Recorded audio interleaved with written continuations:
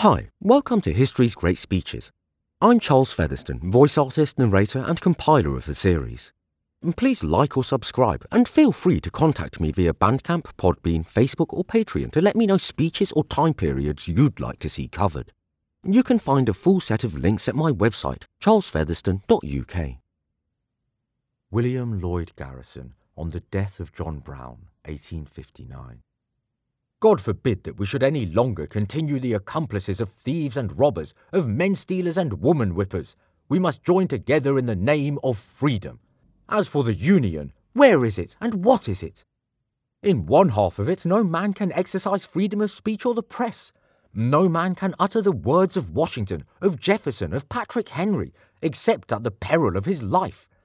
And northern men are everywhere hunted and driven from the south if they are supposed to cherish the sentiment of freedom in their bosoms. We are living under an awful despotism, that of a brutal slave oligarchy. And they threaten to leave us if we do not continue to do their evil work, as we have hitherto done it, and go down in the dust before them. Would to heaven they would go! It would only be the paupers clearing out from town, would it not? But no, they do not mean to go. They mean to cling to you, and they mean to subdue you. But will you be subdued? I tell you, our work is the dissolution of this slavery-cursed union, if we would have a fragment of our liberties left to us. Surely between freemen who believe in exact justice and impartial liberty, and slaveholders who are for cleaning down all human rights at a blow, it is not possible there should be any union whatever. How can two walk together except they be agreed? The slaveholder with his hands dripping in blood, will I make a compact with him? The man who plunders cradles, will I say to him, brother, let us walk together in unity?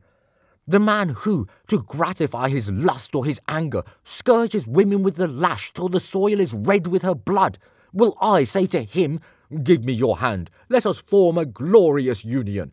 No, never, never. There can be no union between us. What concord hath Christ with Belial? What union has freedom with slavery?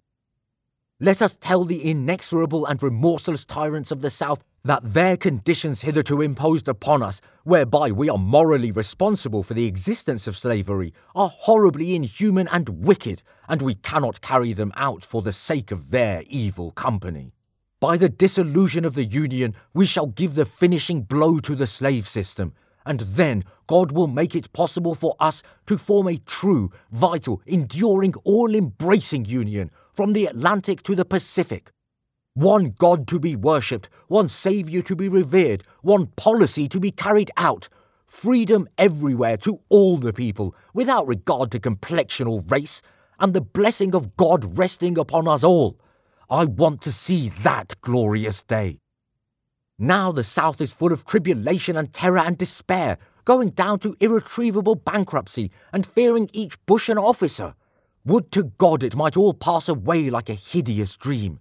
And how easily it might be. What is it that God requires of the South to remove every root of bitterness, to allay every fear, to fill her borders with prosperity? But one simple act of justice, without violence and convulsion, without danger and hazard.